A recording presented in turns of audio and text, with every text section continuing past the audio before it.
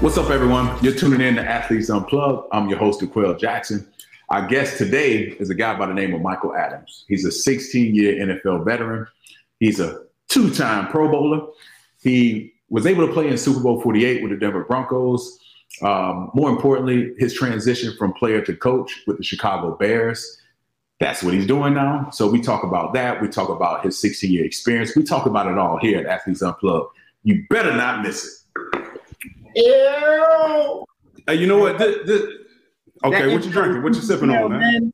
You missed the intro, man. You missed my intro for you, bro. I heard the whole thing. That shit was weak. I thought it would have been long. You know what you sipping on? What you sipping on? Take a guess. Honey Jack. Take a guess. Huh? Honey Jack. Honey Jack. Come on, man. That's when Hennessy's not in. Yeah, that's when in the cupboard. That's when I couldn't afford Hennessy when I was in Cleveland. Hey, it's still good though. So what's up, man? How you doing in Chicago, man? Tell me about the transition from a 16-year career in the NFL, a ton of accolades, you made a ton of plays, and now you're transitioning over. You've only been retired for a year and a half now. What's that transition like from player to coach right now? First off, I'm enjoying it. I'm enjoying every moment of it. I love it. I love developing players and being involved in the process. It's going well. And the transition has been challenging because, you still love the game. You still want to be a part of some aspect of the game. Mm-hmm. But now you're on the opposite side. So you're seeing how everything works and why they make their decisions, why they choose the people they do.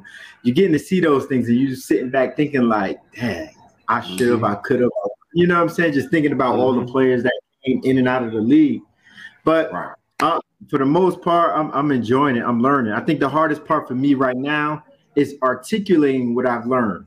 I played for 15 years. Sometimes what you know and what you do, you can't really teach.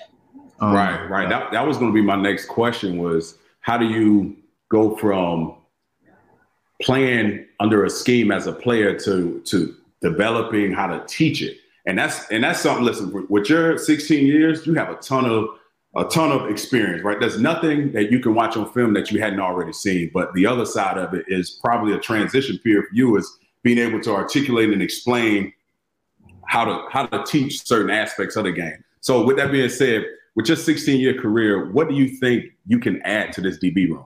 I got my own assumptions because I played with you in my 11 years, I played with you, 5 or 6 of those years. So I know what you bring. I'm curious to know if what do you think about what do you bring to a DB room with your experience? Just that. I think I bring experience. I think I bring credibility. I think I bring a type of a different face and some new enthusiasm. No disrespect to any coach, but like I just left the NFL, so people see me kind of different, and they talk different because they understand I was just in the locker room last year. So, Are you ready to deal with that? Are you ready to? Because I know it's early in OTAs and all that, but when you get into the groove of things, and how do you make that switch from player to coach? Because I know you're an honest man. You're a fun guy. You're one of the most positive guys I've ever played with, no matter what the circumstance was, no matter what the score was or the record was. Have you thought about how you're going to flip that switch, or are you going to flip that switch? Are you going to still be the same guy that I've known in the locker room, but you wear a coach's hat? So what I would say to that is I always been coaching, playing safety. Mm-hmm. I always line people up.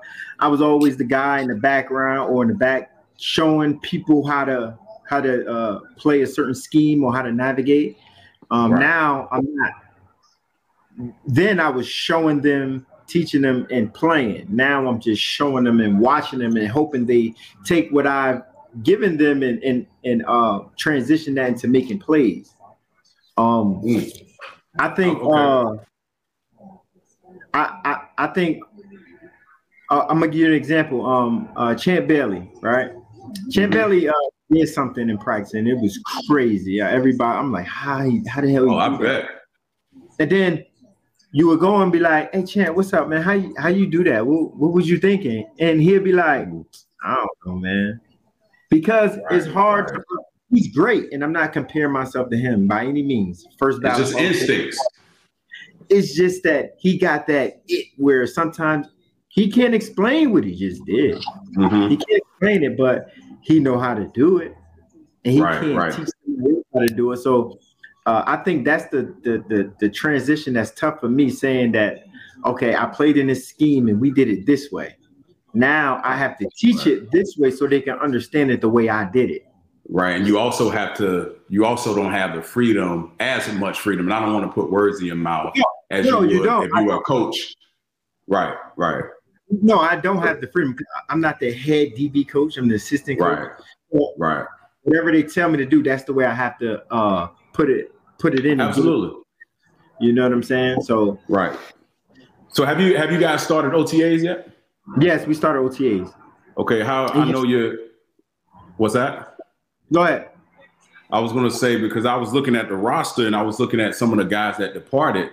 You know, you're missing a Kyle Fuller that's no longer there. You had a Buster Screen, who I believe we both played with in Cleveland. Yeah. He was a nickelback, so you got a lot of, you got two holes to fill with that. But how has the DB room looked so far? I know it's early in OTAs. No one makes the club with shorts and all that. But what's your just general overall perception of your room at this point? So one, I think collectively as a group, I'm excited to see him. And I'm excited to see him because it's going to be a lot of competition. It's going to be fun. You know, Jalen Johnson, last year, we brought in Trufant, who started all the games last year when he was healthy. You know what I'm saying? Lord, like we got 3 legit corners, not including guys like Duke and Tees, like not including guys like that. We got it's depth at corner where all these guys can go in, play, and start. Right. Well, let me ask you. Our rookies are doing their things, and I'm proud of them. Yeah.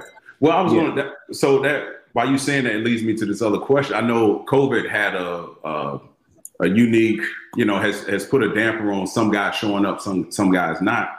I know in certain states, a lot of the restrictions have been lifted. Do you guys have enough guys to actually run a practice? Because I know if I read someplace that you guys had probably the most guys opt out of all season workouts. And I don't want to put you in a tough spot, but do you have enough guys to actually, cycle guys through it and actually be able to evaluate them? So we do have enough guys, and right now it's not more of it's an evaluation process. But right now it's good because it's probably a blessing in disguise because, these young guys are getting so many reps. Yeah, and now we see what they really can do, and when the vets, and I explained to them, okay, you're going to be tired. You're going to get 8 reps this period probably, and you're going to be blown. Mm-hmm. But you got to get the best of it and go hard and make plays and make us say your name as long as it's something positive, because when the vets come, those 8 reps going to turn into 2. Right, which is on the right. They're vets and they coming in like it's voluntary. So nothing against like who comes, who don't, because you know how it is. Right. It's valuable to these young guys right now. And to answer your question, yes, we can evaluate, and we seeing who we have, and it's a good showing for the young guys. Yeah, I wish this was 3 or 4 weeks from now in the middle of camp. So I can ask you, have you spotted the next Mike Adams? The guy, that's a rhetorical question. I don't want you to answer that now. But like, that was one thing when you went undrafted in 2004 out of University of Delaware. Walk me through, and I'm gonna skip around a bit. Walk me through your psyche as, playing at was it D1 at the time? Was University of Delaware D1 when you left? We still D1. We won AA. 1AA. What was your psyche like in college, coming from Paterson, New Jersey? Did you have any aspirations to play in the NFL? What was that like for you? So I always had aspirations of playing in the league. That's one. And two, like going from Paterson to Delaware, it was more of a culture shock to me. You know what I mean? I kind of didn't want to be there, but I stayed there. Thank God I stayed there. And my mental as far as going to the NFL, I always had aspirations of doing it, and I just felt like I could have played anywhere. I felt like I could have played any college. You know what I'm saying? And I was cocky, confidence, whatever you wanted to call it. Like, I felt like I was. That's rare, man, because you weren't highly touted coming out of high school, right? Nah, I actually, I kind of was. I was like second on the radar. You know, if this guy doesn't come, you're gonna. But I couldn't wait. Delaware had a and I went. And funny story, it was Coach McGovern, right? Mm-hmm. Back and coach at Pittsburgh, and I was at Passaic Tech at school. He used to come up and see me and Gerald Hayes, me and G Hayes all the time. Yeah. Guys could be a package deal, this and that. We were just talking good, right? And then come down to it, when it's time to really, really offer, they brought us both in the office. He said, "Hey, Mike, sorry, we're not going to offer you a scholarship, but if this guy doesn't commit, we'll be short." It was one of those. I get it. And then they took G Hayes and they offered G Hayes a scholarship, and that right there just lit some fire in my ass, right? Yeah. And guess what? Bill McGovern, I'm coaching with him right now. No, are you serious? Wow. Have you had that conversation yet? Have you had that conversation? I have it with him all the time. I knew you blew him up. I've been throwing him up all the time. I'm like, man, Bill, I mean, you'd have broken Pittsburgh. Maybe you'd have been the head coach by now. I mean, okay, you know what I'm saying? So let me go. He's like, hey, Pops, let me tell you. That wasn't the first mistake I made, and won't be the last. That's a great response. I love it. Yeah. So let me go back a bit. Let me start over because I got a little bit ahead of myself, man. Tell me a little bit about Patterson. Let's start from where it all started for you. So the listeners, so even I can understand a better perspective of Mike Adams. You know, how was it growing up in Patterson, New Jersey? I know you have brothers. I know you have siblings. What was it like growing up in Patterson? So Patterson, everybody have a story going into the NFL with a good picket fence, live with both parents, one parent. You know, everybody have a story, but my story is, if I grew up in a drug infested area, it's 7 brothers and sisters, it's 7 of us. We stayed in a 3-bedroom apartment, right? Yep, 3-bedroom apartment we stayed in. And were you the oldest, youngest? I'm the second oldest of 7. Second oldest. So it's my oldest brother Jay, then it's me, then my sister, and then the rest all boys. Wow. I know y'all tore a house up, boy. God damn. How long it took my sister to get a boyfriend? No, I believe it. I believe it. Yeah, man. So you have you finally escaped the trappings of Patterson, New Jersey. You get to high school. You were somewhat touted, as you said. You told a story about Geno Hayes, and you finally get to college, and you finally. So walk me through your Gerald Hayes. I'm sorry. Walk me through your senior year. I knew you guys won a national championship in 2003. I just learned that, by the way. I never knew that. But walk me through what the draft process was like for you coming from Delaware. Did you have a sense of where you would be drafted if you weren't going to be drafted? Kind of walk me through that process for us. So I was getting touted 6th round, 7th round, then undrafted. So, but at that time, it was a grind, but my mom was with cancer at the time. So going through that at the same time, thinking I'm getting drafted, it was tough. But one thing when I look back, I was like, damn, I was busting my ass. I used to get up like 5:30 in the morning just to drive an hour and a half to Pennsylvania to work out with Vaughn Hebron. You know what I'm saying? That was the sacrifice I was making just to go to the NFL, And the grind was just serious. Like my mindset, I was just so focused just to be great, just to people that doubted me. Because at Delaware, I had a coach named Brian Broussard. I was in the office said, what you working out for? What you training for? You're not going to the NFL. Like, you're not big enough. First of all, I played with people way faster than you. I coached with people way faster than you in Wyoming when I was there, blah, blah, blah. And they ain't even sniffed the NFL. Why you think you could go? I looked at him. And one thing about him, Coach Broussard, he's just a straight shooter. He's dead serious. He never lies. And I mean, he said to this day, he meant what he said, and I knew he did. But when I made the team just to, hey, yeah, I did that. And every time he said, he'd be like, I was dead wrong and this and that, blah, blah. Like, sometimes. Yeah. Sometimes it's not what you need to hear. It's not all the time what you want to hear is what you need to hear. And so you finally get to San Fran, right? You prove everyone wrong. You prove your head coach wrong. How does someone like you manage to stay around? Because you were undrafted. And back in those days, 2004, it was kill to be killed. If you were an undrafted guy, I came out in 2006, and you can attest to this. If you were an undrafted guy, no one talked to you, no one did anything for you. You had to earn everything you possibly had.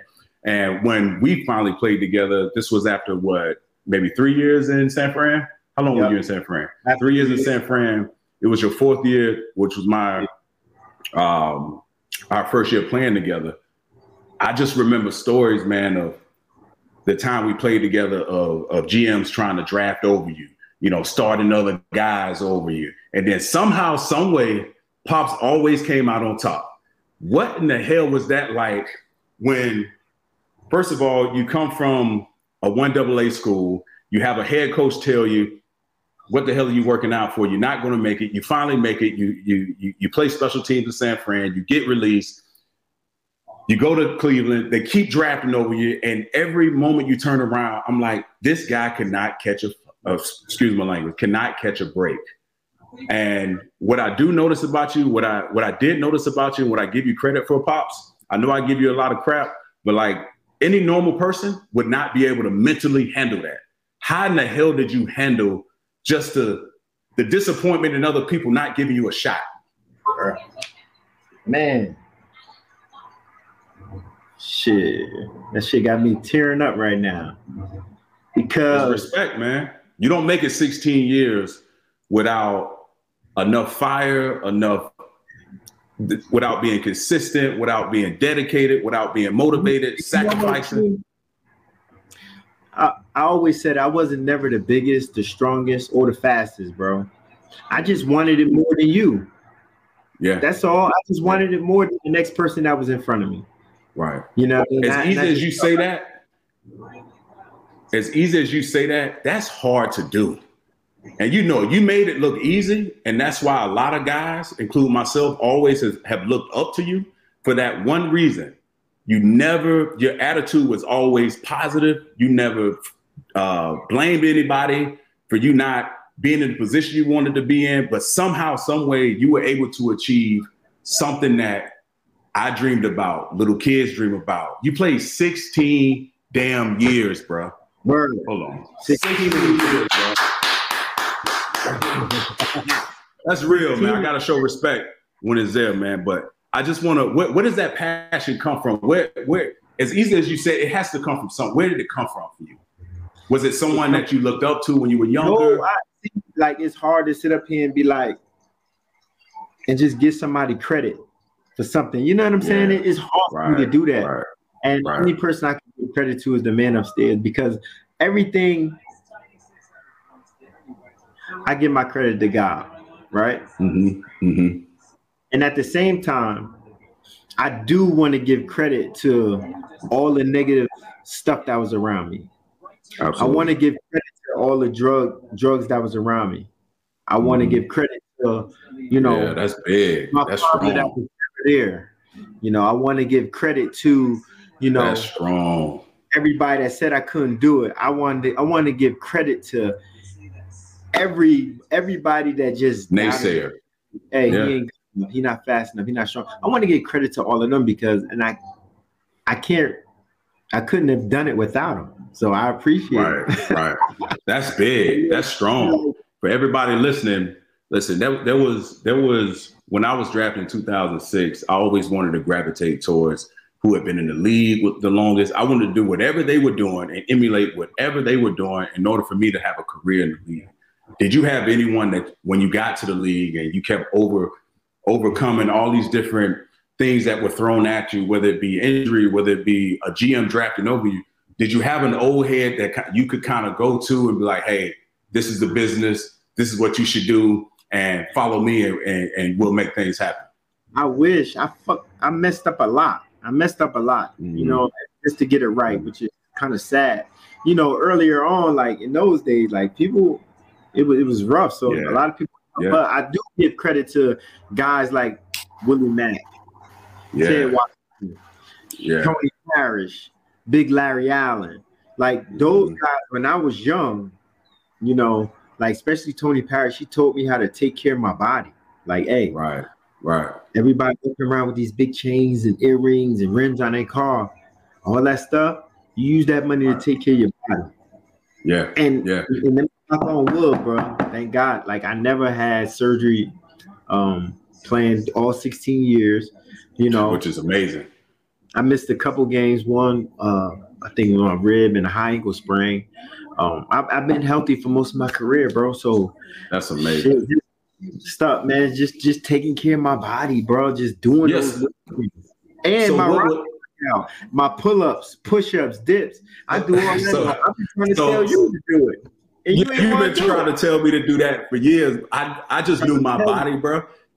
I have to, and used to get on me all. It was like, man, you don't need to, you know, don't overdo it. You know, you got a long season, blah, blah, blah, blah, blah, blah. And I would listen, but I wouldn't. You know, I would listen, but I would still do my own thing. And I got to a point where I had to do what was comfortable for me because it was all about my mind.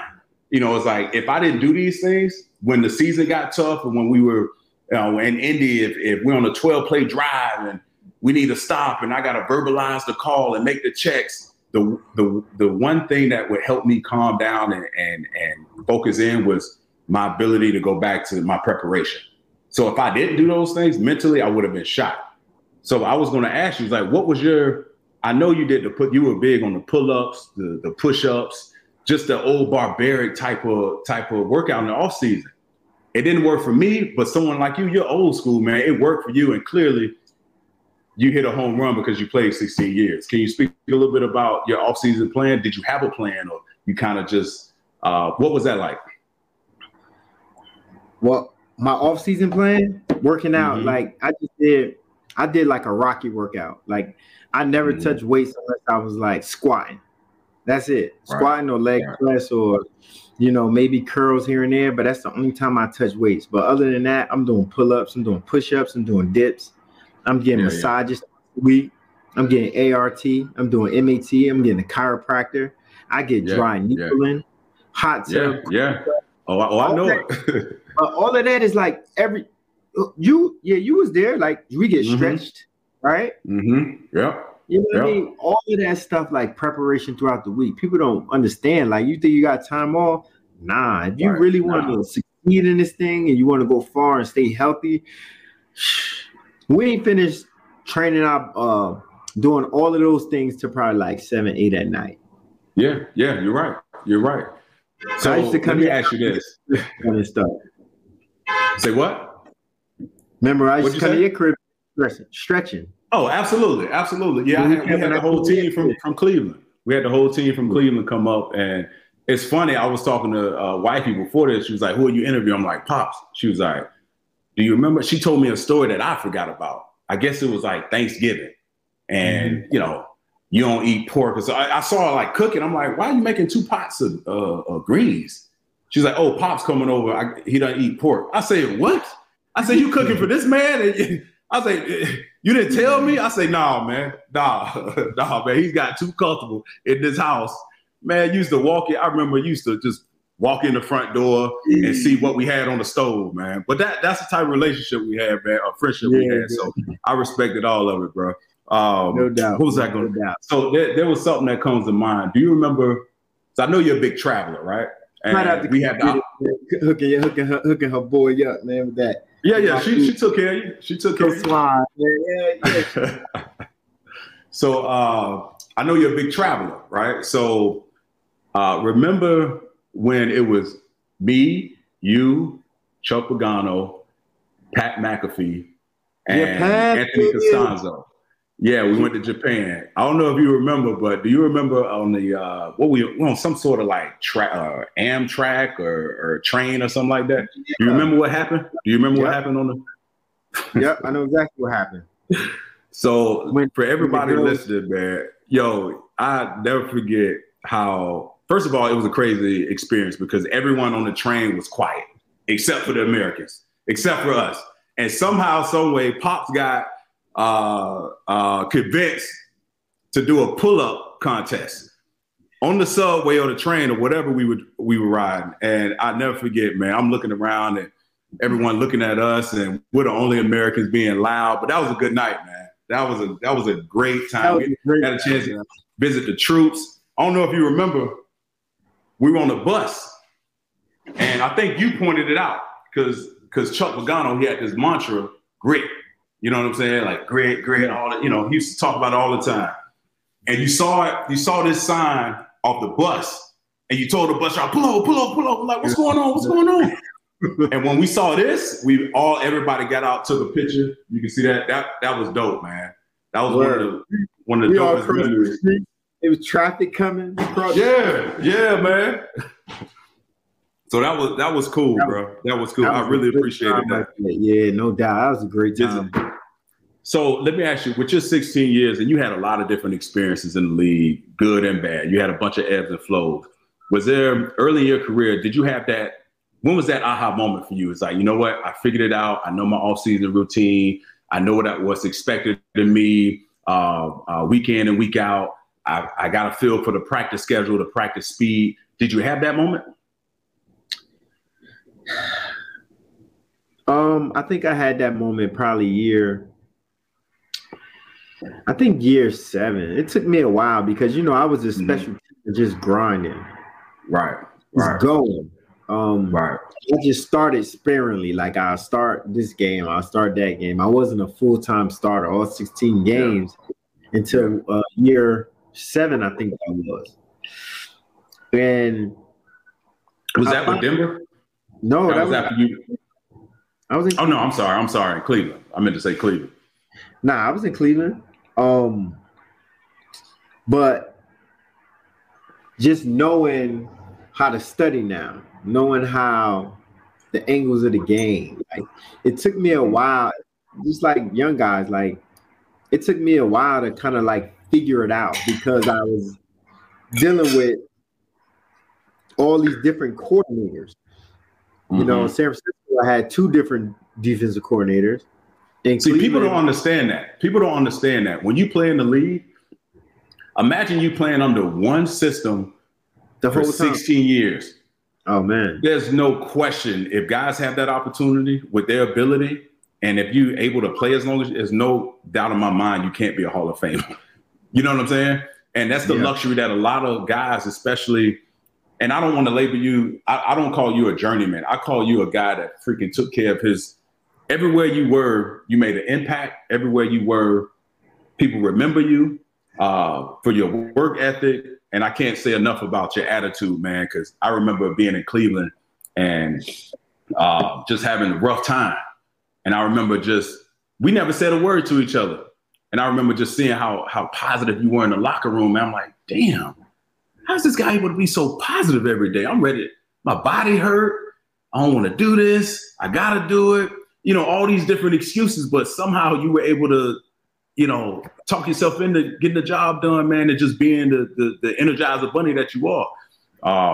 That goes a long way, man. I know we talk a lot. We're good friends, but I can't say it enough how much you meant to me in that regard. Because, in Cleveland, I went through some tough, life. Went through life, grew up as a man. But so let me ask you this. I think I've asked you this before. I consider you a smart player. Do you have, some players that you when you met, you was like, man, this guy is sharp as hell, man, on the field. Because we get a bad rap. We get a bad rap of being dumb jocks, and you don't play as long as you did if you're not a smart guy. are there any other guys that when you met him and played, when you were like, man, this guy's sharp. He has it. D-Butt. Mm-hmm. No doubt. D-Butt was always sharp to me. I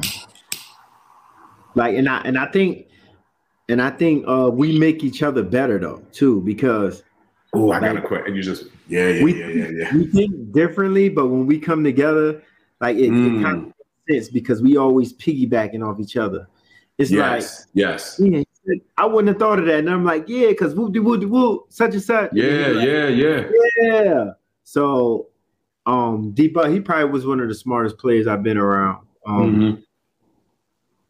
Anybody? So let me ask you this. So playing safety in the league, and I listened to your Be a Pro podcast before you became assistant coach. You were interviewing DRC, and I remember y'all talking about a pick that he had and the nonverbal communication between the two of you pre-snap.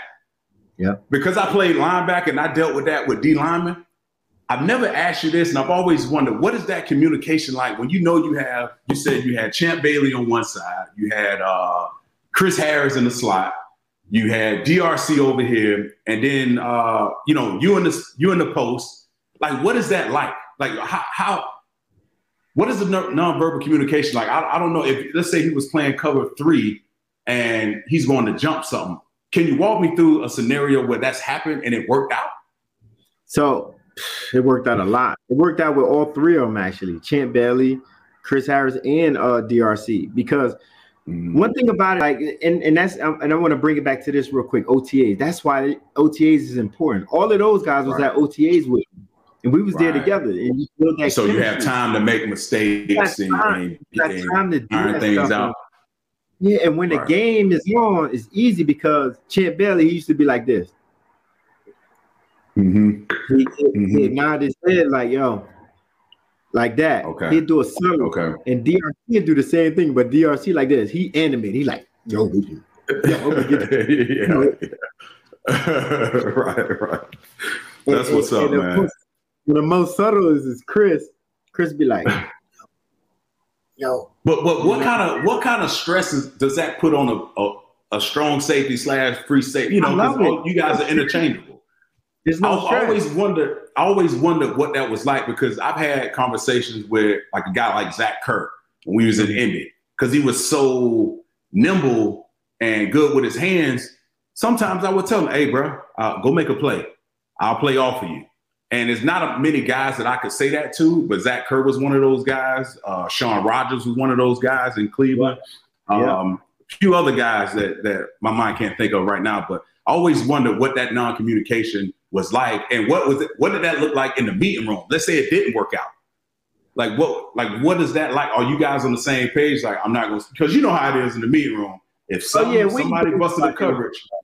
Yeah. Okay. We won't throw nobody in the bus, or like if it don't happen the way we want, we'll be like, "Hey, coach, that's my fault. I take responsibility." But you had a better recruit though. But could you do that with a younger mob at corner? And with Joe Hayden, I did. With Joe Hayden. Yeah. Okay. Because he was just super athletic. You know what I'm saying? And right. How could you not trust him? Go ahead, do what you do. Go.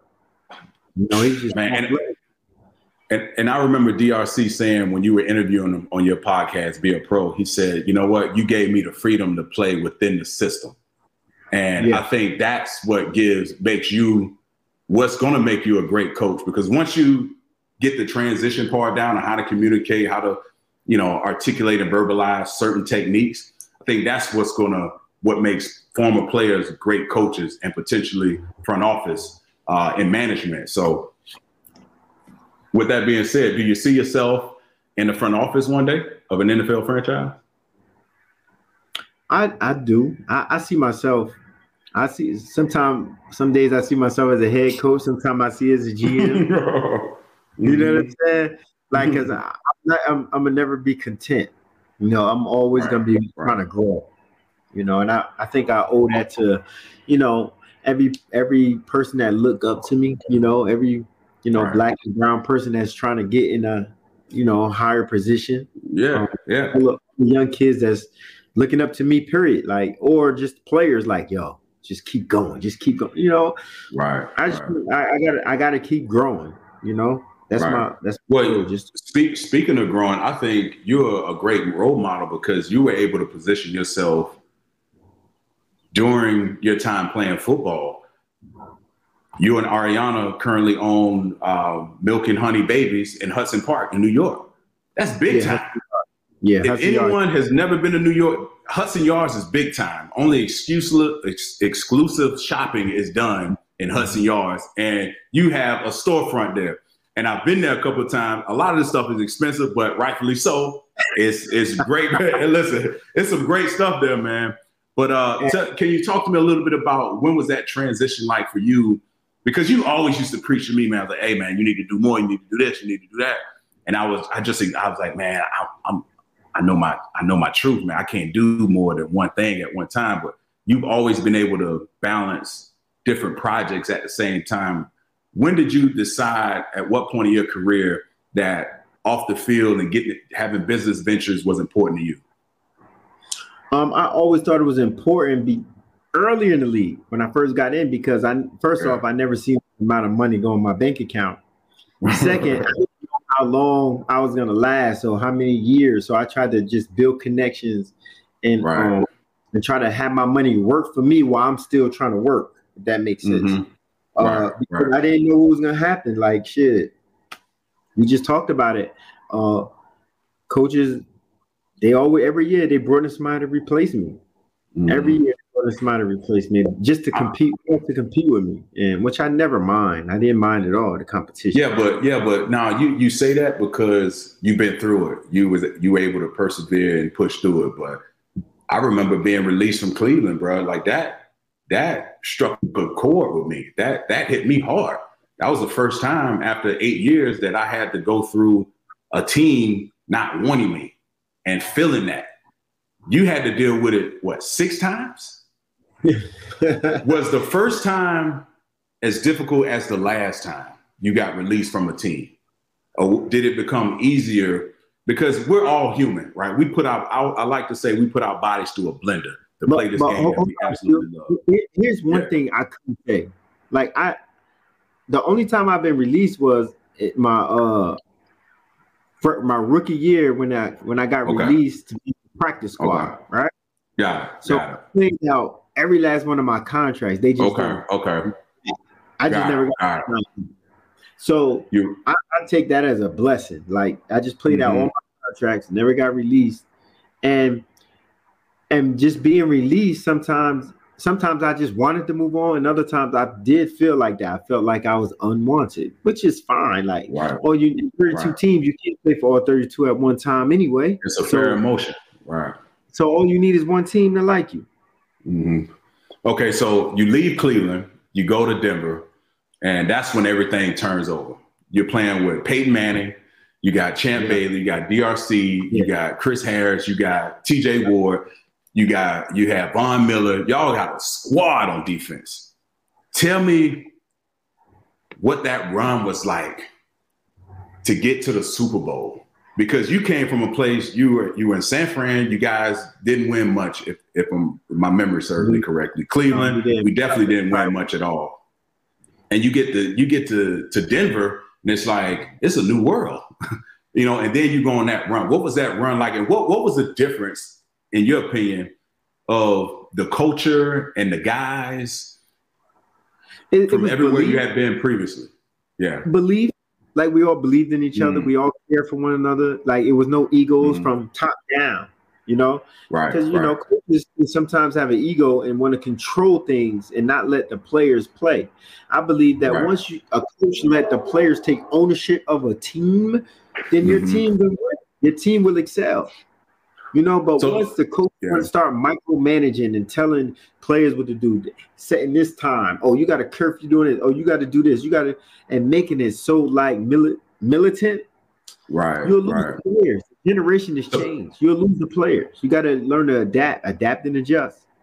Right. That's a great point. You bring up a great point, and it leads me to this next question I have for you. You were adamant everywhere you've been adamant about getting the guys together, whether it be a Friday or a Monday, the time we have free time. I got a 2-part question. Was that something that was innate in you, or is that something like an old head kind of passed down to you? Because I remember when we was in Indy, you would get pissed at me if I didn't come to a DB night or whatever. Because when I did, it was fellowship, man, and I see why. Because you had the experience, you had the winning experience, and I'm assuming y'all had that camaraderie in Denver, and you brought that to Indy, and I had never had that up until that, and I had it when you were around, when I was playing with you. Once you left, it kind of died down, So, was that passed down to you from an old head? Was that something that you just love being around the guys? Champ Bailey put me on with that. Yeah. And I saw Peyton Manning doing it a lot. And sometimes he would invite me out to eat too. You know what I'm saying? Yeah. And I see how close guys get, and I see how, so now we make it, hey, DB night Thursday. You got to show up. I had a ball, bro. And Indy, I had a ball. And that was mandatory. I made it mandatory. Monday night, we come in there, whether you can come for 15 minutes and leave, but you got to come. But you got to show up to everybody and go, but you got to show up. You don't show up, next time. That was love, man. And we had our best season. We had some of our best seasons there, man. And we was tight, man. We was tight. Yeah. Man, I remember we had some great nights. Monday night game would be on and guys doing whatever. We got the room upstairs, and it was fellowship, man. That's one thing I do miss ever since I retired, is that fellowship. Just guys shooting the breeze, man, and telling each other the truth. And the more time you spend together, the more you can tell the truth. And I bring that up because there wasn't a lot of guys in the league. I remember, I forget who we were playing. We were in Indy, and we were getting gashed running the ball. And I remember looking in the huddle, and he was like, "Hey, Q, y'all got to tighten up there, man. Like, y'all stop the run. We'll stop the pass. Y'all got to tighten up." There's not many guys willing to speak like that during the course of a game and not take offense by it. I never took offense by it. And I would, we would have our talks. I would have my talks with D-Butt. But that was the type of football that I missed, when all guys were equally invested in winning and holding each other accountable, man. That's what 16 years. Yeah. Accountability. Yep. That's what it was. And I think that in Indy, I think that was one of the things that, especially playing with D-Butt, that we wasn't afraid of. We wasn't afraid to call out anybody. No one was exempt. No one was exempt. Like, if you messing up, hey, what's up? Tighten up. What you doing? Oh, man. Do you remember? If I'm making 7-8 tackles in the first half, I'm coming with you. What's going on? I'm making too many tackles. Yeah, I remember that, bro. I remember that. And it was like you were the spokesman for the DBs, because no youngster couldn't come up to me and say that. Nah, we not having that. I get it. Yeah, hey, bro, you ain't got enough hours in this game to talk to me like that, bro. Nah, there's only a handful of guys that can talk to me like that, and one of them is bald and his head is shiny. You know what I'm saying? He was one of them, bro. Oh man. So hey, Mike. So I got one other thing I got for you, man. Every week I have a guest on. I come up with random rapid fire questions. This week I'm calling it the Pick Six. Because, both of us played on the defense side of the ball, and we know a pick six is a game changer. So I got some fun questions for you. A little light. I got one that's a little head scratch. You may have to think a little bit, but I think it'll be all right. You ready? How many we got? I got 6. Pick 6, man. Pick 6. Come on now. Matter of fact. Rapid fire, right? Yeah, matter of fact, you can take your time. Matter of fact, before I get into this, I looked up something that said do you know how many defensive touchdowns you had? I think I only got 2, 3. That's too bad. No, you got 2, because I got 3. I got one more than you, bro. Yeah, believe that. Believe that. Oh yeah. Oh yeah. How many interceptions you got? We're not talking about it. I'm the one asking the question. I'm the one asking the question. This is called Athletes Unplugged, not Be a Pro. Okay. Okay, good. You're good. You're right. All right. So the first, no, you good. You good. All right. So we got 6 questions. The first one is, what's your favorite movie or sitcom? Ooh, anything with Martin. Thin line between. Already know it. I like a layup. Life. I like Harlem. I even go back to Harlem, like Harlem Nights. Oh yeah, that's a classic. That's a classic. Yeah, that's a classic. All right, I figured you was gonna land somewhere on Martin. All right, the second one, because I know how big of a movie fan you, or I'm sorry, a music fan you are. What was the first concert you ever attended? Concert. First concert I went to was Life Jennings. Oh, okay. 49ers, bro. Ariana. Yeah, Life Jennings. That's dope. You know what that was one of the best gifts she did. Yo, my very first concert, I fell in love. You know, I'm from Florida, so I went to it was No Limit concert, and Trina was there. I fell in love, bro. Fell in love. All right, so question number 3. Again, because I kind of know how you move. What's the best vacation you've ever taken, and why? Africa. I went to Africa. I went to I've said. Cape Town. Then I went to we was in I don't know why I drew a blank just now. No, it's all good. Listen, I had a chance to go to Cape Town in South Africa before the pandemic hit. We actually got back March 7th. I think the world shut down like a week or two later, so we just made it. But we spent some time in the bush and did the whole safari. It was dope. It was dope. It was dope. Yeah. So question number 4 is a little bit of a little thinker. You got to take your time with it, but I think you can handle it. Would you rather have more time or more money? Time. Okay. I wrote the question. I had to think about it. I was like, yeah, more time, because the more time I have to make money, I get the best of both worlds. Yeah. All right. So question number 5, turkey bacon or pork bacon? I almost smacked you just now. Right in your head. Hey, you know why I put that? You know why I put this question on here? Remember when we went to Costa Rica? Every morning we argued about the turkey bacon, how everybody was eating the turkey bacon. Exactly. It's food, Mike. It's food, Pops. No, whoever listening to this, let me talk right now. Oh my God. You need to be a pro. Listen, if you got a house and you got a chef there cooking, and some people, if you got one person in there that don't eat pork, you're not gonna eat it all. One person in there that don't eat pork, and then somebody come and make turkey bacon and pork bacon. Everybody in the house gonna eat turkey bacon and leave the pork bacon right there. See, that goes to show.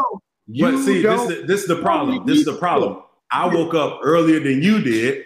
The turkey bacon was done first. Oh no, you're right. Because you were screaming, waking everybody up. That's right. Yes. No, but bro, it's food. He cooking food for everybody. You gonna be selfish and not share your turkey bacon, bro? It was good. It was good. Why you want my turkey bacon? Man, go ahead. Go. I eat turkey bacon and pork bacon. All right. Last question. Last question I got for you of the pick 6. So there's another thing about my turkey bacon. Go ahead. No, it's all good. All right. So do you know how many career games you've ever played in? I'm setting up the last question. Do you know that? Yeah. I think is it 220? 228. 228. So my question to you is, for everybody listening, and I'm gonna stroke your ego for a second. There's been, in the history of the National Football League, first of all, 228 ranked 6th all time in the history of the National Football League of career games ever played by defensive backs. Did you hear me? Let me repeat it.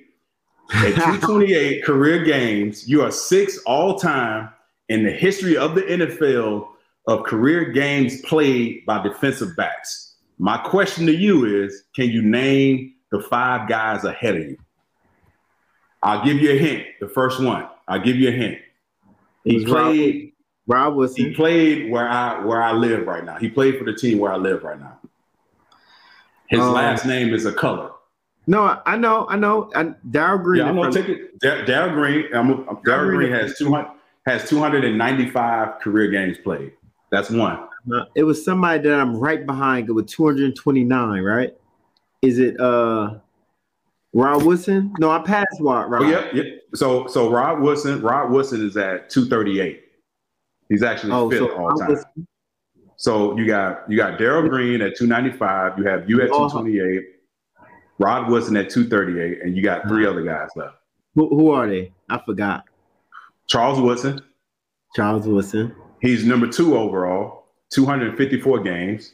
You have Eugene Robertson. He played for Seattle. I had to look him up. Yep. He's at 250 career games. And Rondé Barber, he's at 241. So again, I have to give you your respect for a guy that went to a 1AA school. You played at University of Delaware, Blue Hens. You were undrafted in 2004. You were drafted over multiple times throughout your career. Other guys were put in front of you multiple times throughout your career. And somehow you were able to overcome all of that adversity, escape injury, play 16 years, and have a legacy left behind with 6 overall with career games at 228. Bro, I got to give you another round of applause, bro. I got to give you another round of applause. And with that, bro, we got to end on that note. I can't come with nothing else after that, bro. No doubt, I appreciate it. Yeah, bro. Hey, Pops, I appreciate your time, your perspective. I wish you nothing but love and nothing but the best at Chicago. The boys don't know what they're getting, man. They're getting a legend in the making. And I can see you one day being a coach, a front office, GM, whatever the case may be. But I'm happy for you guys, man. I'm happy for you and Chicago. The secondary is going to be intact, bro. So salute to you. Tell the family I said hello. And I appreciate it, bro. All love.